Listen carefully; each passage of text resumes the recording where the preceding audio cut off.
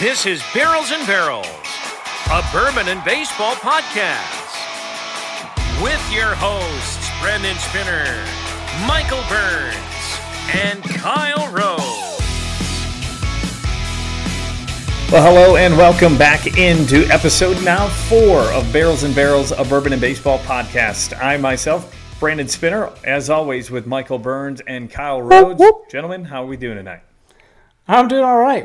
Nice some weather. We went and got my daughter some her first baseball bat yesterday. So we were in the yard taking hacks. Nice. Taking hacks. She was having fun. I saw you spray painted the yard. Yeah, we've Paint, got. right? I spray painted it white first. Gave her own baseball field to teach her how to run the bases and the field. And then when I mowed over that, I painted it blue. And then I was at she went to Home Depot with me. I saw pink fluorescent paint. I was like, should we get that for the field? Now she loves it. So, good times outside. Kyle, how are you doing? I'm good. I got to watch baseball with my daughter these last couple of days. It's been nice. It's awesome watching baseball with your daughter. Aubrey loves watching baseball. Anytime it's up, she's like, baseball? Baseball? That was one of the first words she knew how to say. And bourbon. Like, a lot. She would grab that and bourbon, literally. And that's why we have a bourbon and baseball podcast. She grabbed her remote when she was a little kid and pointed at the TV and said, baseball? Baseball? So I'm hoping she continues that. As I mentioned, episode 4, we have loved all the support we've gotten from each and every one of you listeners out there and viewers, as you can also watch us on YouTube. You can just search Barrels and Barrels. But thank you to each and every one of you who've reached out and also who have participated. We also have that BNB bracket challenge going on. I think we got about 10 or 11 entries. Again, you can win that Weather Special Reserve for whoever scores the most points.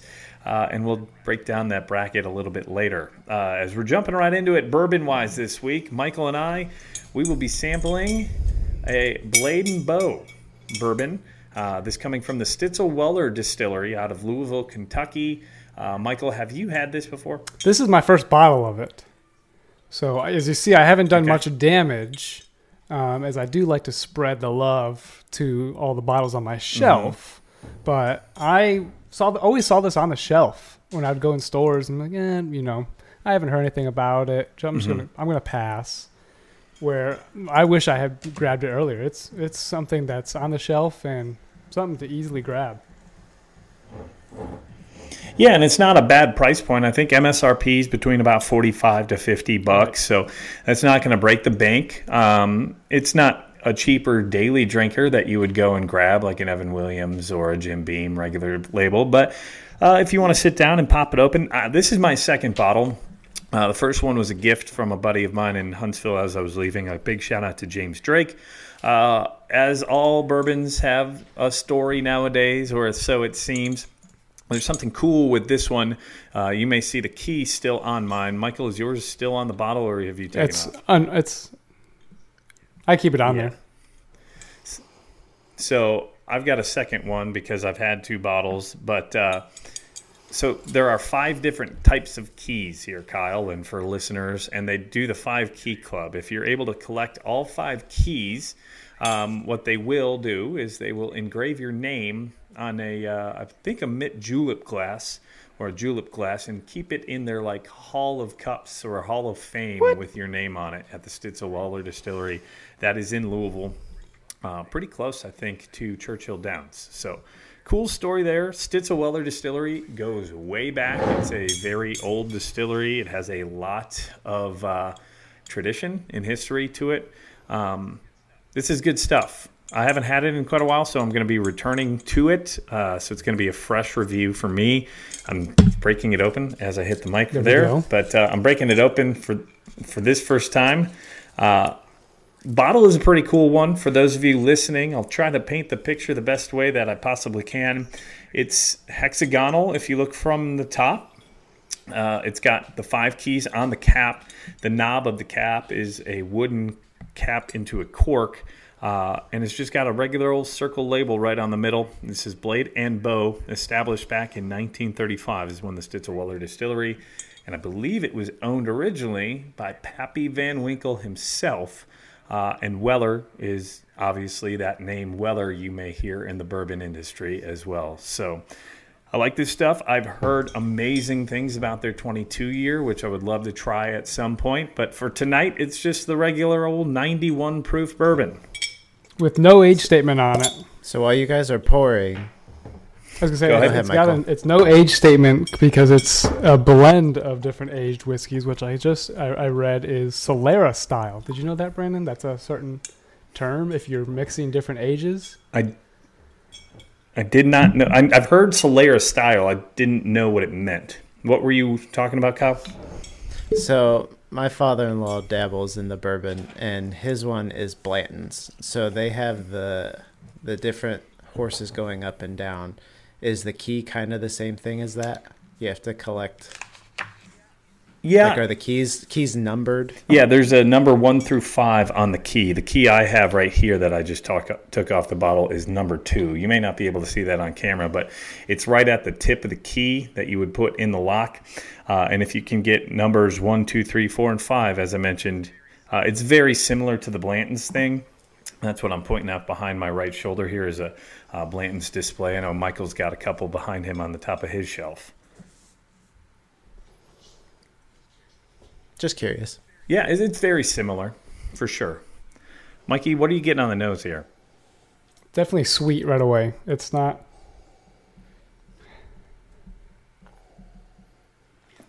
It's a little bit of a toasted on the nose there. Yeah, it reminds me a little bit of that Blue Note Crossroads that we were talking about a couple months ago before we started this whole podcast thing. The first nose I got today actually had a little floral to it, which is an interesting one for me. I don't always pull out floral notes. I got that and baking spices off the top, and also some vanilla and caramel. The notes I have here say that you could pick up a hint of toasted coconut. I don't. Well, I don't know what that doesn't come through. I'm not picking up any coconut on the nose. I get the toasted portion of it for sure. Some grain. I think it builds. This one builds as it goes through. It starts out, in my mind, a little thin in the beginning. I don't know if you get that. The viscosity when you drink sometimes, Kyle, sometimes it hits you right away. Sometimes it's got a little bit of a build where it almost feels kind of thin at the beginning, and then the more it sits in your mouth and on your palate, it starts to maybe thicken up or create different flavors. I find this to be thin at the beginning. I guess that's the best way to describe it, but continue to build in flavor as it builds. And it, very strong oaky for sure for me right away. What I liked about it when I'm pouring it is that linger that you're talking about, how it draws different flavors as it sits on your palate there. And it doesn't go away. That's why I feel like you get a good bourbon is something that lingers and lasts in your mouth. Yeah, for sure. I don't know what you're laughing about. I'm trying to think of what did I say that he's. No, that was there are some bourbons that they hit hard at the beginning, but that finish just isn't there. It kind of ends on a dud. I like how this one keeps building and building the longer you have it. And when you go back, you kind of get a little bit more of a hint, especially as it starts on the tip of your tongue. That's what I meant. It kind of has that thin feeling, but it's got more depth to it as you get a little bit longer in the mouth. This is very good. I really enjoy this pour. Again, you can find this in most liquor stores. I know in Alabama it's a little hard to find, and that's kind of how it is with bourbon here across all sorts of genres and all that. But still something that I think it would be pretty good. If you saw this on the shelf, spend the $45, $50 to buy it. Are we going to rate this? Did we want to do a rating style this week, Michael? I don't know what that. I want to think of it more as hey, this is easily accessible or a good beginner drinker. Yeah. Where I think this is a good beginner drinker at 91 proof with a lot of flavor that might be that gateway to something higher because it does have good flavor. Yeah, this is definitely a great one for someone to begin with for sure. And as Michael pointed out, 91 proof. So it's not going to overpower you through the beginning, which is cool stuff. Before we jump into baseball real quick, a couple things that came down in the bourbon world news-wise. Buffalo Trace, we knew it was coming, but they announced that their lineup for Pappy this year, that they're going to have all of the normal options. Last year with the Buffalo Trace Antique Collection, they didn't have the GTS, the Georgia T. Stagg. Still waiting on word from that. I haven't heard about that yet. But as far as all the Pappies, they'll all be there. Another big thing this past week, which I noticed a lot of on Instagram or social media, High West. You were able to go there at one point. I right? tried. I was there. I was there in Salt tried? Lake for 3 different weeks, and they were booked even 3 weeks in advance for me. Well, they're pretty busy, and they've got one of the top sought out bottles right now, Kyle. It's called Midwest Night's Dram, or Midwinter's Night's Dram. High West Midwinter Night's Dram, and this is the 10th edition, which is going to be highly sought after. But they've got another one that is a distillery exclusive called the Encore, which I've heard is really, really good. So I've seen a lot of bottles. That would be probably the top of my list right now of fall/winter drinks to just try. I don't necessarily need to find the bottle, but I've heard so many great things about it that Do you know why they started that one back over as Act 1? Because that's another collector kind of thing, or a year-to-year thing. Yeah. But that 10th anniversary one that you can only get at the distillery is Act 1, Scene 1 again. Yeah, because it's the Encore, I believe, is they're trying to bring it back. They're saying the tasting notes are soft licorice, Earl Grey tea, peach marmalade, grapefruit zest, vanilla meringue pie. These are very descriptive. Normally, normally you don't see 7 of them. Marzipan and chocolate mint leaves. Both the Act 10 and the Encore will be beginning October 2nd, so we're past that now. Act 10 will be available in very limited quantities nationwide for about $150. So it's a pricier bottle. That's why I said maybe just it's high rye too. Trial at a bar, or it is a high rye. So as we transition from the bourbon over to baseball, boys, it was playoff weekend, and that's why we're doing this recording here on Monday, Columbus Day, or Native American Day, Indigenous People Day, this October 10th. So we're recording Monday night as the games start on Tuesday. Gentlemen, we had an active weekend. What did you think of the series, Michael? They were some fun series. Whether you were trying to root for Pujols and Yadier to move on, or you were wanting to see the Cleveland and Tampa Bay, those pitching matchups go, but then seeing the Mets they were fun games. Yeah, there was some action out there in those games. Kyle, what games stood out the most to you, or what ones were you able to hone in on the most? So I didn't get to watch a ton, but I did get to watch the 15-inning Rays and Guardians game. You mean 2 games? Yeah, that was incredible. Did get to watch a bit of the Cards-Phillies first game because we aired it. Mm-hmm. And then I did get to watch Castillo put on a clinic game 1. That had to make you smile. And not when I had the Blue Jays predicted to win or go to the World Series. Well, Michael, I'm 3 out of the 4, that's so that's you're what fine. I get for picking the one Canadian team. Eh? Yeah, they're too busy making maple syrup, eh? It's maple syrup time. As far as what you guys are talking about, I also only got to sample a handful of the games. The series I watched the most of, I think because the games lined up with my day off on Friday, were the earlier games with Tampa Bay and Cleveland. I watched all of Game 1 and all of Game 2 for the most part. They say pitching wins championships. Boy, was that a clinic on pitching. Tristan McKenzie really has had a breakout year and is putting himself on the radar for next year. He showed real good signs last year coming up. I think that was his rookie year last year, or at least the first time he was getting at least back-to-back starts on a consistent basis. Wiry little guy, but boy, he can bring it. Also in that game, Tyler Glasnow, who was a wild card, just coming back from the Tommy John surgery, he pitched fantastic too. They both pitched shutouts. Just an incredible game. I think it just showed the amount of, or the lack of offense on both of those teams as well, which kind of could hurt the Guardians going forward into the next round. But this is why you play the game, right? I think the game that made me smile the most, and this is going to piss off some of our listeners, and Michael's going to be right on board with me. And I think, Kyle, you're going to join in on this one with me as well. Game 1 of that Philadelphia-St. Louis series, where the Phillies really didn't have much going on until the 9th inning, and then it was kind of, what did I tweet out? I tweeted something out. It was just romantic. How can you not be romantic about baseball?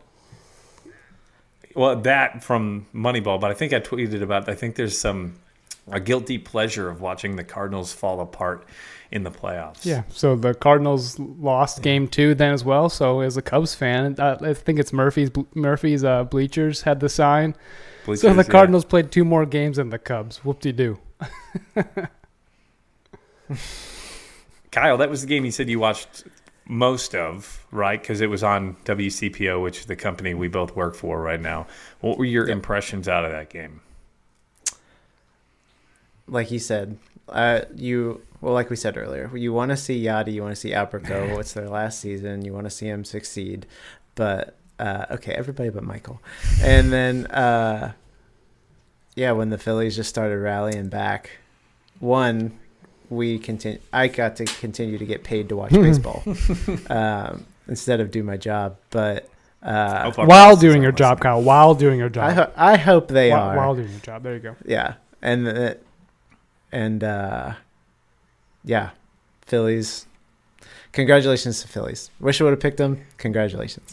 Yeah, congrats to the Phillies. I mean, I have got a 30-1 ticket on the Phillies, so I'm fine with them winning. I just didn't expect it, especially how they kind of petered out towards the end of the season. They limped into that final week of the year until they kind of turned it on into the last weekend. That was another thing, is I expected the home teams to have more of an advantage, and there was one home team out of all of the series where the home team ended up moving on to the next round, and that was actually the Cleveland series. Yeah. In both of those games were one-run games. There was 4 total runs in that series combined, and they played 24 innings of baseball in 2 games, and there were 4 runs. And the first game was the second shortest game ever. I think it was the shortest game since 1999 or something along those lines. Yeah, 2 hours. And the second game was over double that time. Yeah. And almost played double the amount of innings as well. And there was some pacing to it, too. I watched the 9th inning, had to go run errands, came back. An hour later, the game was still on. Yeah, good for you. I was so excited. I left for work. In the 7th or 8th inning, listening to it on the radio, got into work, and as I was forecasting, listened and watched the remainder of the game until Oscar hit that walk-off home run. It was hilarious. Right after they play the SpongeBob SquarePants theme song, which is his walk-up song, which is hilarious and also really funny and cool at the same time. Yeah, I wanted to see if it was the bottom of the 9th and see a playoff walk-off into the next series. So I was like, hey, hon, while you're watching your show while the kids are napping, let me go lay out. I'm going to go on the patio real quick and just see if they walk it off. And then I was like, okay, well, maybe it's the next inning. Nope. Okay, maybe it's got to be the next inning. I was out there for 2.5 hours later. We played outside. It worked out. Moving on to the next series from that, as Kyle had mentioned, Luis Castillo in his playoff debut, just absolutely shoving for the Mariners. And then Game 2 was a wild one. We had a wild day of baseball on Saturday between that Guardians and Rays 15-inning game. But I think the game that everybody started talking about was that Mariners-Toronto Game 2, 8-1. And I was watching, and I'm kind of upset with myself because I said, I wonder what the odds are that the Mariners come back and win this. I should put $1 on it or something. But, yeah, I didn't do that. And, of course, lo and behold, I flip it back on, and it is 10-9. What happened? So I saw it was 8-1, and I didn't get to watch up until that point, and I was like, well, this game's over. So I just I didn't turn it on.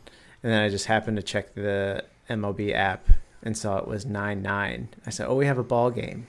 So I turned it on and got to see, blanking on his last name, Raleigh, the catcher. The big, I think his name's dumper. Yeah, he hit that leadoff double, and man, congratulations to the Mariners. Yeah, that was really cool to watch. I had been forecasting, as I mentioned, that the Guardians and the Rays game went so long that it took away my time from watching that. So by the time I turned it on, the Blue Jays were up 4-0, and then it was 4-1. And I looked down. I went and did some radio for the station. I looked back, and all of a sudden it was 8-1. I was like, oh, this game is over. We went and we did the show, and it was 8-4 or something along those lines, I believe. And then all of a sudden, I'm like, it was 8-5. And then at 9-5, I was like, and then they come back in the ninth, or in the eighth, and then the ninth, they take the lead.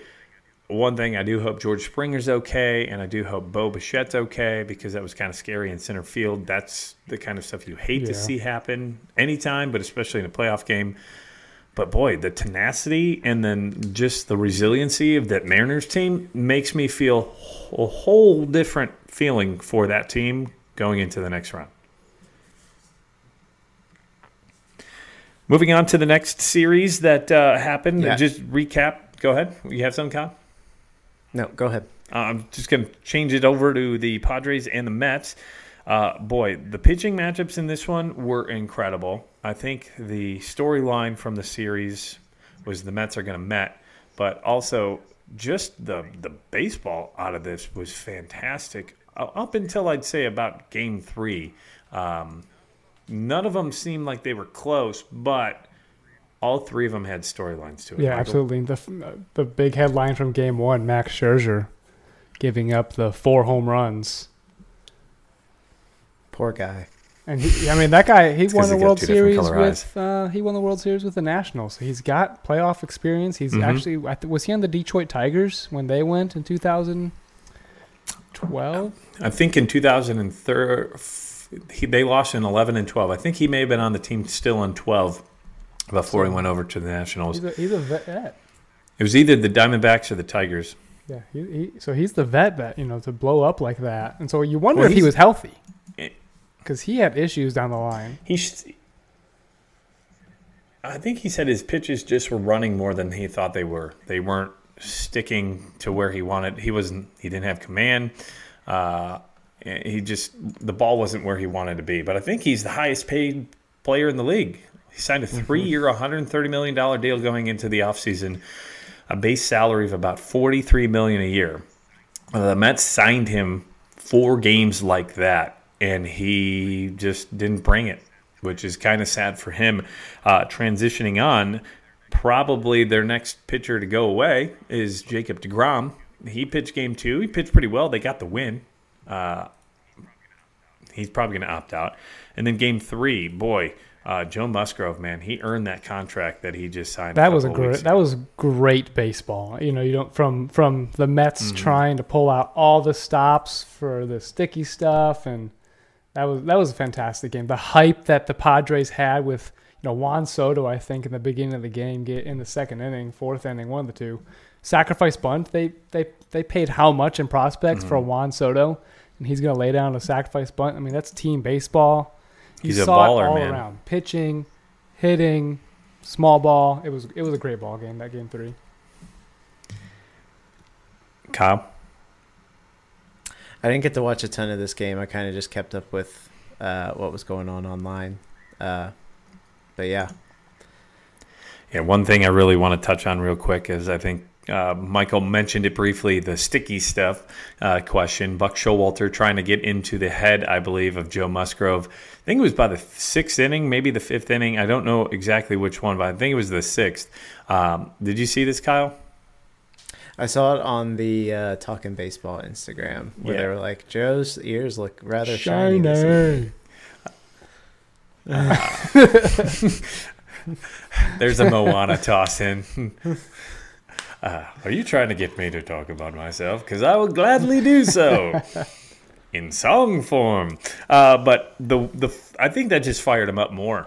I mean, he looked straight into the Mets dugout the next play, and then Manny Machado was ramped up from there. And from there, it was just kind of like, F these guys, we're going to bury backfired. them. And the Mets, I mean, I will give Buck Showalter some credit. I think he learned from his previous mistakes when he was in Baltimore, where he didn't use Zach Britton. He had Edwin Diaz in the game, in game 2, I believe in the 7th inning.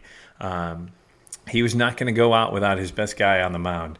But it's more of a sad trombone rather than a trumpet coming in.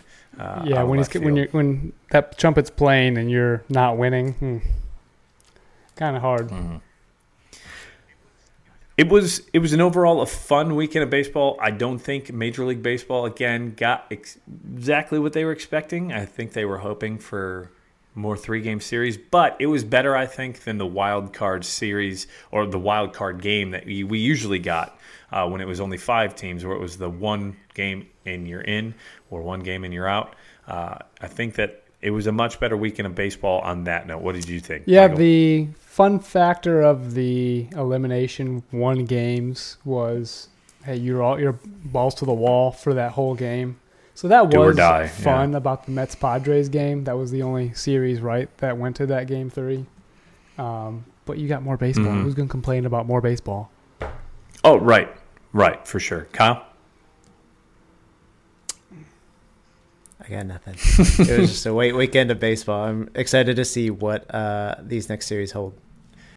Hey, gang, we wanted to take a break from the booze and ball talk to talk about some booze and ball apparel. Walkoffs and Whiskey is doing something special for you, the listeners. Head over to walkoffsandwhiskey.com and use the code B&B at checkout, and you'll get 10% off your purchase. That's code B&B at checkout, and you'll get 10% off your purchase. Now, let's get back to the show. Speaking in another week of baseball, another round of series, what series is the one that you're most excited for, Michael? I'm excited to see the Braves team get out there. I am concerned now the hype that all these winning teams from the wild card have moving and the momentum they have, how that will affect the Padres and Dodgers is going to be a fun one. NL West teams going at each other. So that's a good one too. Both of them, the Braves, Phillies, are both division rivals there. So great matchups coming up. Kyle? I'm also excited to see the Braves and Phillies, but I'm intrigued also to see the Mariners-Houston series. You got any reason for that, or just because of the Reds players on the team? Or? I think Houston, we have nothing to lose, but like Seattle, they were this team that weren't going to make it. 21-year drought. They got in. Everybody expected Toronto to kind of mull them over. They did the opposite, and now they're going to go against this Houston team that has a lot of hype behind them. I'm just curious to see if they bring, like Michael said, the same energy into this series, and are we going to get a full series where it's back and forth, or are they going to get swept? Yeah, well, and this is the division series, the NLDS, ALDS. The crazy thing of all this, out of the 4 series, 3 of them are division rivals or division matchups. And the one that stands out the most to me is the Padres and Dodgers. If you've watched any of those games since probably 2020, since the Padres really started to load up, and it's been feisty. Yeah, and that's another thing I do want to touch on here in a little bit. But that matchup, it's been lopsided this year in LA's favor. LA has won 14 out of the 19 games, which, just looking at it from afar, wouldn't bode well for the Padres. But I think the Dodgers probably are shaking in their boots a little bit with the Padres. The Padres now have momentum. The Padres have proven they can win a series, and I think that does something for a team that's young and inexperienced and helps build that momentum going forward. Yeah, I think the Padres' little guys came through as well. Their big names didn't necessarily is who they relied on. Profar, Austin Nola coming through, Trent Grisham playing offense and defense. Well, I think I heard Trent Grisham has an RBI in 5 straight postseason games. That was the guy they got from the Brewers a couple of years back.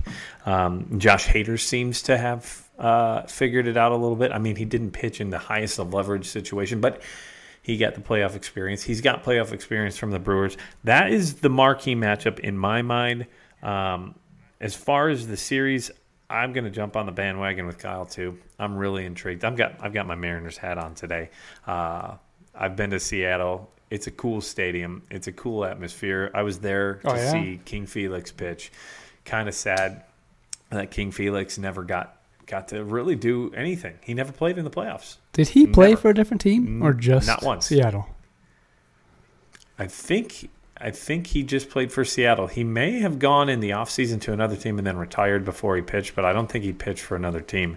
But he never played in the playoffs. So that Seattle-Houston matchup, that's going to be a good one. Out of the two that I just mentioned, probably the one I would watch the most is just the Seattle-Houston for the fact that Seattle hasn't been there, and it's a new team. And I think people love fresh and new. So as we jump into that, what are the predictions for that series? Michael, Seattle-Houston, how do you see that playing out? It is a best-of-5 series, so only have to win 3 games. And Verlander on the mound for the Astros. He's probably the Cy Young Award winner for the AL this year. Do the Mariners have a chance? Let's just say knock away game 1, and if the Mariners can come from behind and keep that momentum and not get too down after losing game 1, who's going for Seattle in game 1? Gilbert is Logan. Gilbert. That's a rookie right game there. 1. So that's a big stage for a rookie. I mean, he had a great year. So I'm pulling for the Mariners. I do not want to see the Astros advance any further than they have to. Says the guy who took Toronto in the first round and the second round and the third round. As far as that matchup, Seattle versus Houston, Kyle, you mentioned Logan Gilbert on the mound. Do you think they have a chance? I think they have a chance. I'm curious to see how are we going to get the same kind of pitching clinics we've got in these other series with these pitchers. I mean, Verlander, as you said, obviously a beast, the Cy Young winner for sure. But I think we get a full 5 in this one. I really do. I think it's going to be a great series. But the Astros themselves, I think they play with a chip on their shoulder, especially over the last couple of years. They've lost in the World Series last year, and I believe they lost to the Dodgers at one point too. They beat the Dodgers in 2017, but the Dodgers beat the Rays back in 2020. That doesn't count. But the Astros, man, not according to who's the guy, Verdugo over on the Red Sox. No. Did you see those comments real quick on a sidebar? He was saying, I don't know, because he was on the Dodgers and then got traded. I believe he was part of the Mookie Betts trade. And he said, I don't know, 60-game World Series winner. I'm not sure if that really is too high. I'm not too convinced that is. And then Joe Musgrove, getting back to bad taste World Series, it was Joe Musgrove of the Padres came out and said he does not like wearing that 2017 Astros World Championship ring out. He says he wants to win another one. The right way. Yeah, legitimately. The right way. Mm-hmm. Mm-hmm. So I think the Astros will prevail. I'm rooting for Seattle. I'd love to see the story.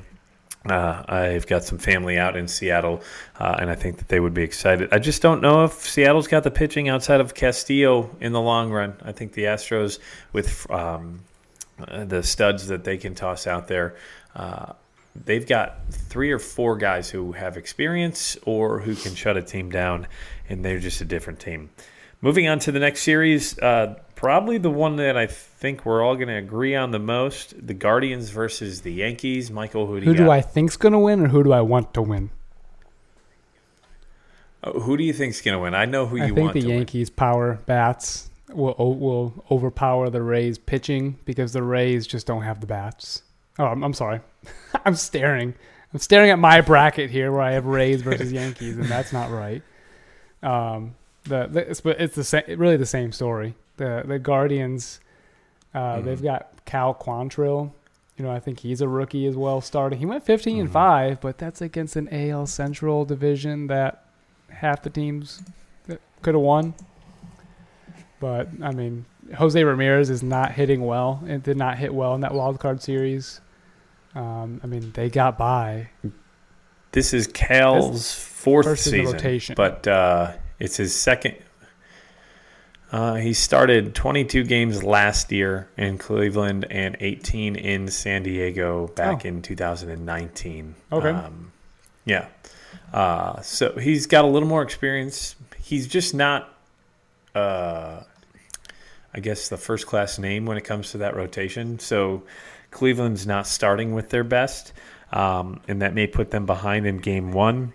And then Game 2, they've probably got the better pitcher of recent weeks. I mean, Nestor started the season out fantastic, but I don't think he finished as well as Bieber did. Bieber was 9-2 with like a 2 ERA over the last 2 months of the year. So I think it's going to be even after 2 games. It comes to Cleveland, and then New York puts it on them. The Yankees won that season series out of 6 games. The Yankees went 5-1. So I have the Yankees probably winning that series. Kyle? Yeah, I have the Yankees going. Like Michael said, the bats that the Yankees have compared to what we saw in these wild cards, I do think it's going to either go 4 games, but I think it's going to be a Yankee sweep. Ooh. Yeah, and the fact that they can set their Yankees sweep. I mean, Cole gets Game 1 versus Quantrill, but I think Bieber might be able to hold down the Yankees in Yankee Stadium if they make it in Game. It's Bieber versus Cortez. They have announced that game so far. Yeah, and they have not announced the matchup in Game 2 for Seattle and Houston. Never know. Garrett Cole might implode just like Scherzer did. I really wouldn't be surprised. Yeah. I don't know. The videos you see that he's in a mindset right now. Yeah, that whole. I mean, everybody has their day, but where he shared that thought with Brian McCann. Hey, when you first get that taste of postseason, it's like a drug, and you want more. Mm-hmm. That was pretty cool. Mm-hmm. For sure. Next series on the list is Philadelphia versus Atlanta. I think we all have an idea on how that's going to go. Michael, that's the one you said you were the most excited to watch. The series, how do you expect it to go? What do you expect? I'm assuming you. I do have the Braves moving on. I think they're just both sides. I mean, Max Fried, he's going to shove it. The next guy is going to shove it. I think you could see a series sweep here. The Braves taking the Phillies. Kyle? Yeah, I have the Braves moving on. We'll keep it short and sweet. Yeah, Braves moving on. I don't know about a series sweep. I do think the Phillies are going to steal 1, maybe 2 out of this. It was a more evenly matched series than the other ones this year. The Braves won 11 out of the 19.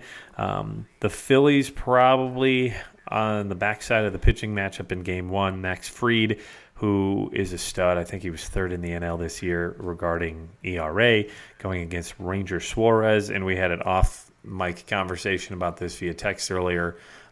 Phillies throwing out Ranger Suarez Game 1, but it was either him or Kyle Gibson. And the way Gibson pitched earlier this year, I don't think that they're really expecting the count on him with a 5+ ERA.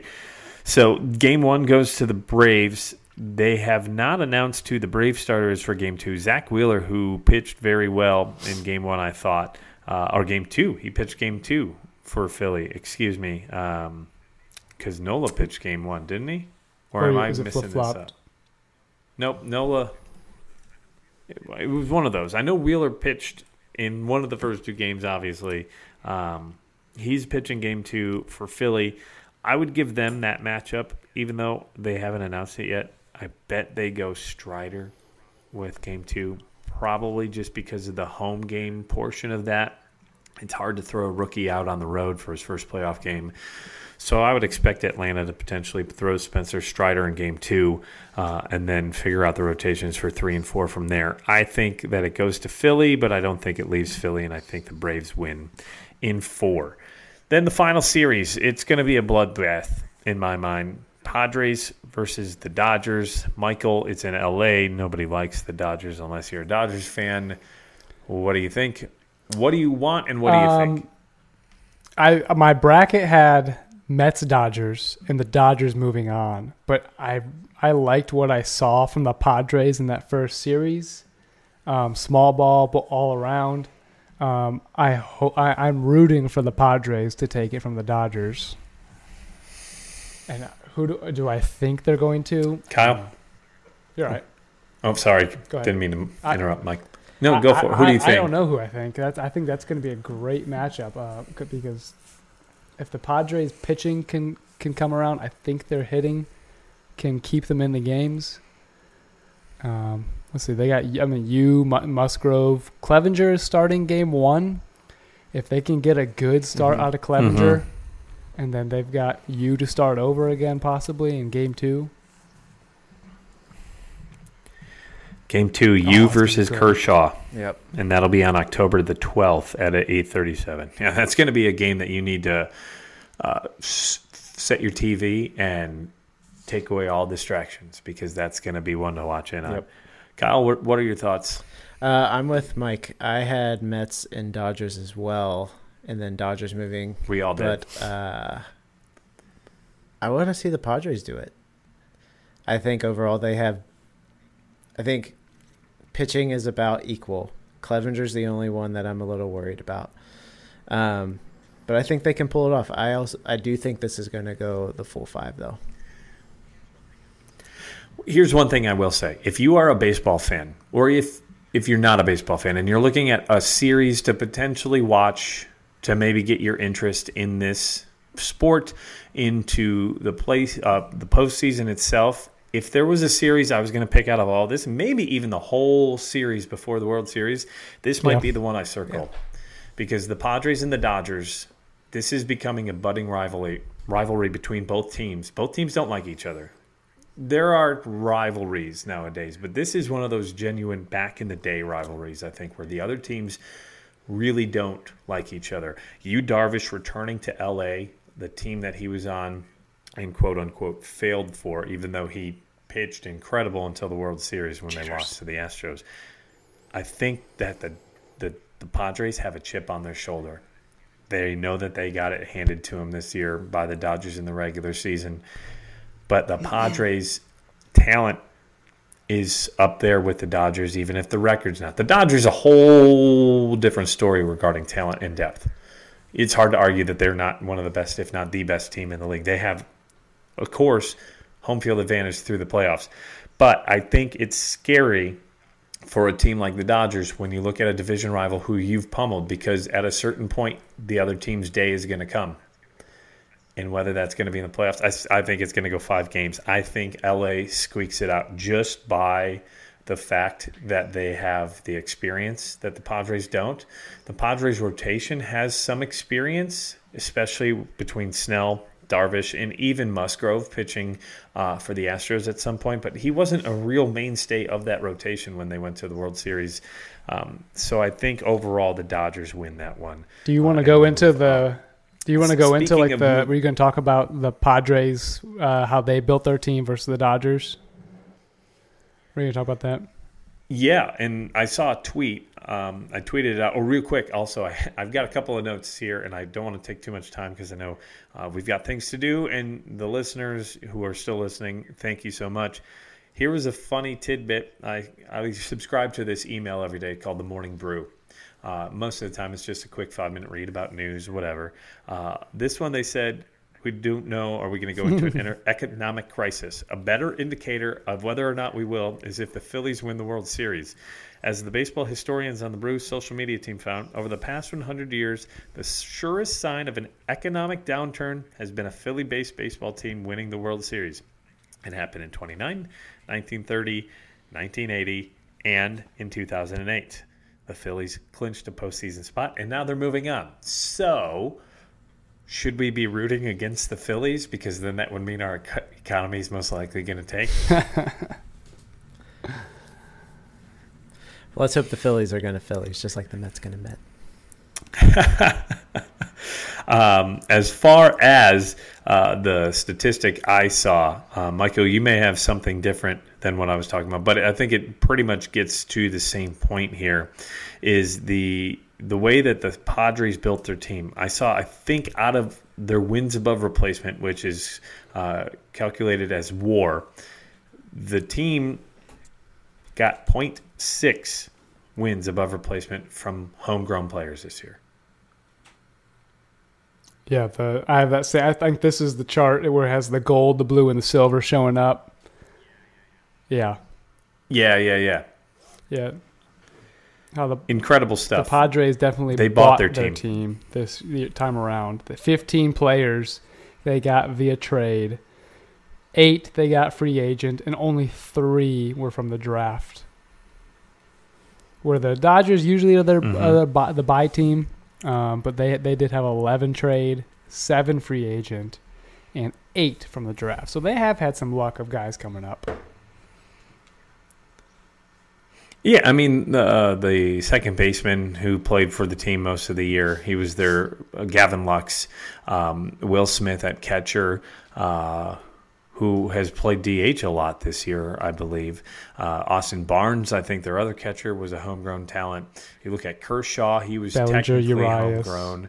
Urias, Bellinger, and even Buehler, who's not going to be on the roster because he has to have he had Tommy John, I believe, earlier in the year. But even he was part. Like, their pitching, they didn't buy their team. They bought some big name players. Freddie, they got Trey Turner from the Nationals. Justin Turner, he was a free agent pickup. Even I thought he was a free agent or like and then they picked up Max Muncy on a minor league deal a couple years ago, and he took off. Look at Chris Taylor. Those are the types of moves the Dodgers make that make them better than any other team. Is they get these guys who are down and out. Justin Turner, when he was on the Mets, he wasn't. Yeah. He was just a guy. He was a guy. He was a guy who's going to come in and be a defensive guy or maybe a utility player, and he's a starting third baseman for the most part. And then they went out and they got Mookie Betts. I mean, that's an all-star team itself. You've got Cody Bellinger, former MVP, Mookie Betts, former MVP, Freddie Freeman, former MVP, Trey Turner, who could be an MVP. You've got studs all up and down that lineup. That's why it's hard for me to think that the Dodgers are going to squander it. But the Dodgers do lose in the playoffs, so who knows?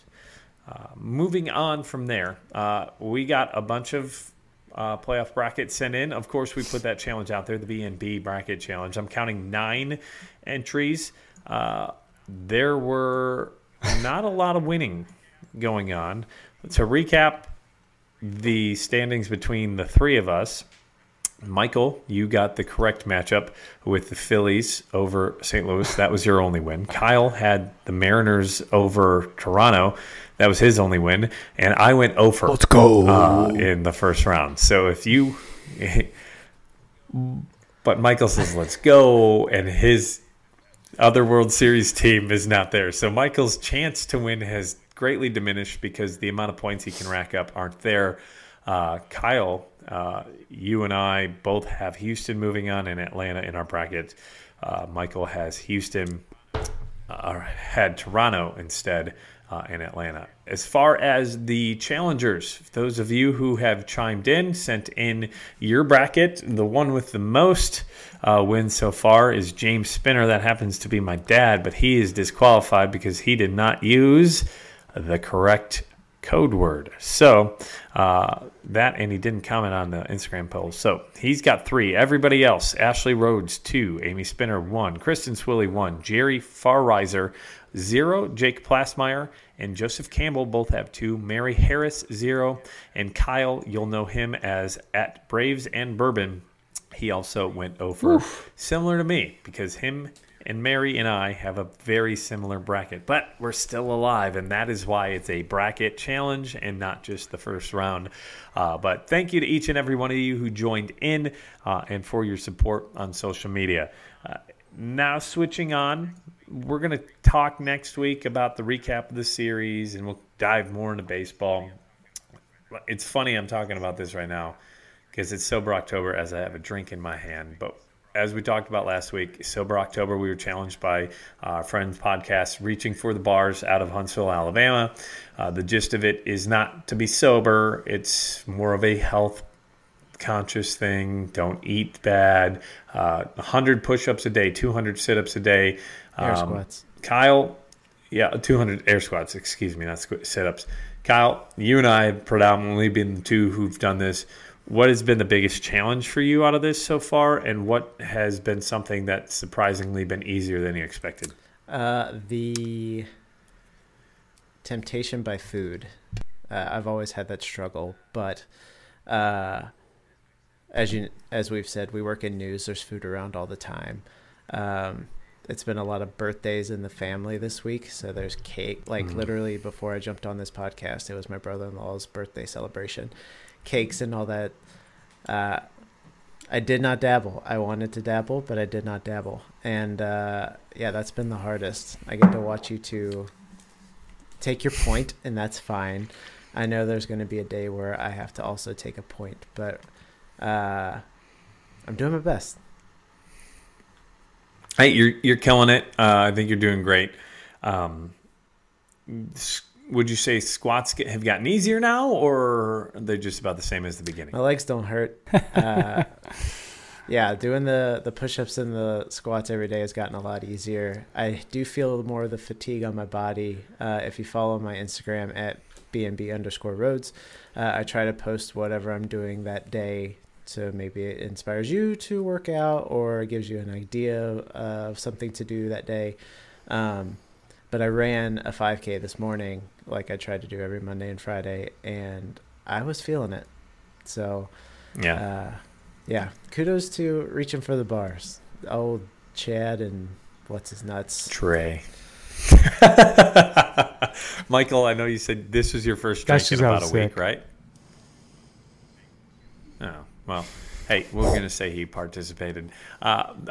What I've found is my legs are in a constant state of soreness, mainly from the squats. I've had 7 knee surgeries, which probably doesn't help in that regard. But I've had 3 ACLs, 2 meniscus, a ruptured patella, and then a so is that robo leg? You should stay off. Dive too much. Ironically, I feel better the more I move, if that makes sense. But the squats, as long as I get the workout, the requirements done early in the day, I feel like that momentum takes me through the day. But it's those days where I'm like, oh man, I got 3 or 4 more sets to ramp out. That's 30 push-ups. And then, because I'm doing it in sets of 10 and 20, just to kind of focus on like quicker and get them done faster rather than fatiguing one muscle group out at a time. The biggest temptation I thought was going to be bourbon, because I've got a ton of it, and I just came off a month of drinking every day for Bourbon Heritage Month. A different bourbon every day except 2 days because I was still drunk from the day on Friday. But what I will say, that temptation hasn't been there as long as I have planned out my food. I'm doing RP Diet. It's an app. I've hit my macros almost every meal. I think there's one meal that I was off by a little bit, but I was within that 10-gram window that we were allowed. So technically I didn't hit the meals the way I wanted to, but I still was within that. I've taken 2 1-ounce pours last week and this week, so those are 2 days at -2. That puts me at even. I'm working out all the time. I feel better about myself. I feel lighter. I feel leaner already, and it's only day 10 here. Now I just want to focus more on new skills, which is part of the challenge, maybe learning a new language, audiobooks, or just reading. I need to be better at sitting down and taking the time for reading. Mm-hmm. I just noticed, and again, it could be recent, but like, I don't know how it is across the country, but over here in Ohio, our library provides basically their version of Audible for free, as long as you have a library card. Oh, cool. Well, last week, I guess, Spotify put audiobooks on the app. So some books that I can't find. Hell yeah. Can't find on the library app that I've wanted to read are now on this app. So yeah, we just get our hour in and the tools that we use every day. Yeah, and that's pretty cool. For those of you who want to learn more about the challenge, go check out our friends Reaching for the Bars, or just search the hashtag RFTB Sober October. They're really cool guys over there. Their real names are Dusty, Mabry, Caleb, and Andrew, but we like to call Andrew Chad or to Chad is how they want them to be referred to because there's a T in front of Chad, and then Trey. Again, those are our buddies over at Reaching for the Bars. They're out of Huntsville, Alabama. Next week, boys, we will be moving on to episode 5. I think we're also going to have a few more things dropping potentially on YouTube or on our Instagram page between now and then. I may try to do a recap of a big game or of a series between now and then.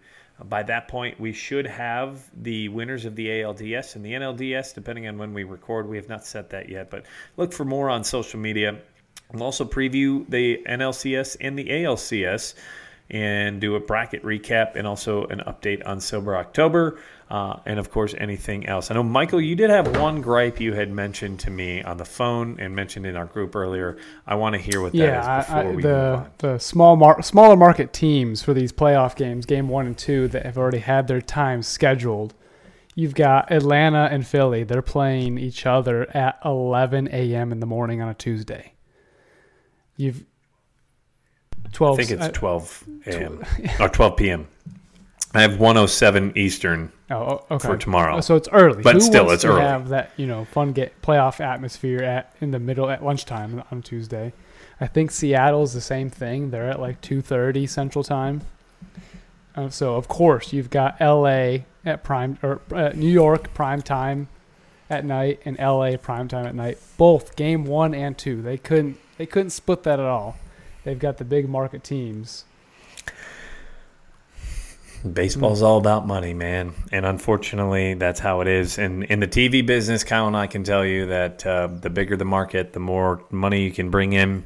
Yeah, what I'm seeing here is Game 1 for the Phillies and Braves. You can find that would be Tuesday, October 11th, probably by the time this podcast is out. It's pretty close. At 1:07 p.m. Eastern. The next game is 3:37 p.m. Eastern. That is the Mariners versus the Astros. As far as Pacific time, that'll be a 12:30 game. San Diego and LA will be the late game on their Tuesday, 9:37 p.m. Eastern, so that's 8:37 Central. And then Cleveland and New York, the Guardians versus the Yankees, Game 1.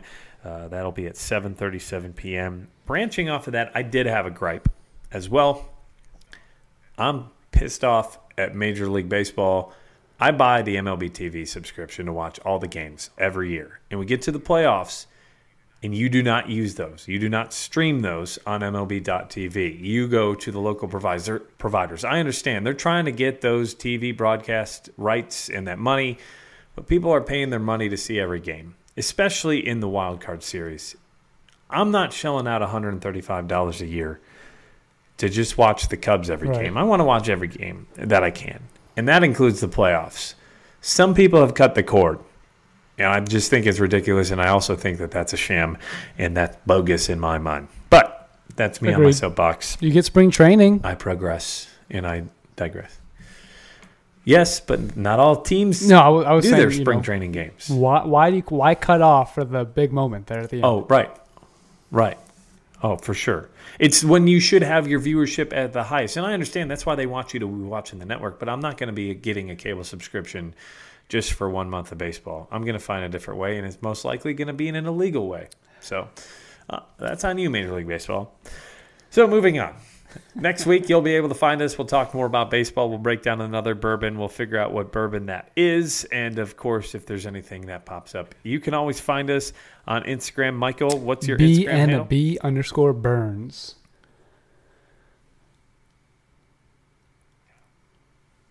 Kyle? B&B_Roads. Roadhouse. And you can find me on Roadhouse. And you can find me at whiskey_weather if you're looking for my whiskey page, or Weather Spinner or WX Spinner on Instagram as well.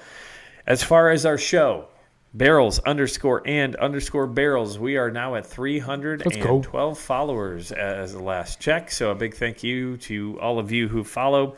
Look for more content here throughout the week. You can also find us on Twitter. Oh, it went down to 311. We lost a bot. Twitter at Barrels and Barrels. Facebook.com. Just type in Barrels and Barrels Pod, and that should show up in your search feed. We're also on YouTube, Barrels and Barrels. You can find every episode there, and look out for some more baseball talk and bourbon talk there, as we'll break out sessions for a couple of short videos as well throughout the next couple of weeks. If you have any questions or just want to contact us, barrelsandbarrels@gmail.com. And also, as always, you can find us on Spotify, Apple Podcasts, as well as Google Podcasts and iHeartRadio Podcasts. Please, please, please, please, please, please rate and review us. 5-star reviews are great. Leave us an honest and open opinion. If there's something that you would like us to change, please let us know. If there's something you enjoy, we would love to hear that. Brandon's hat. For myself, Michael Burns, and Kyle Rhodes, boys, it's been a pleasure. Another fun time. Let's go. See you next week.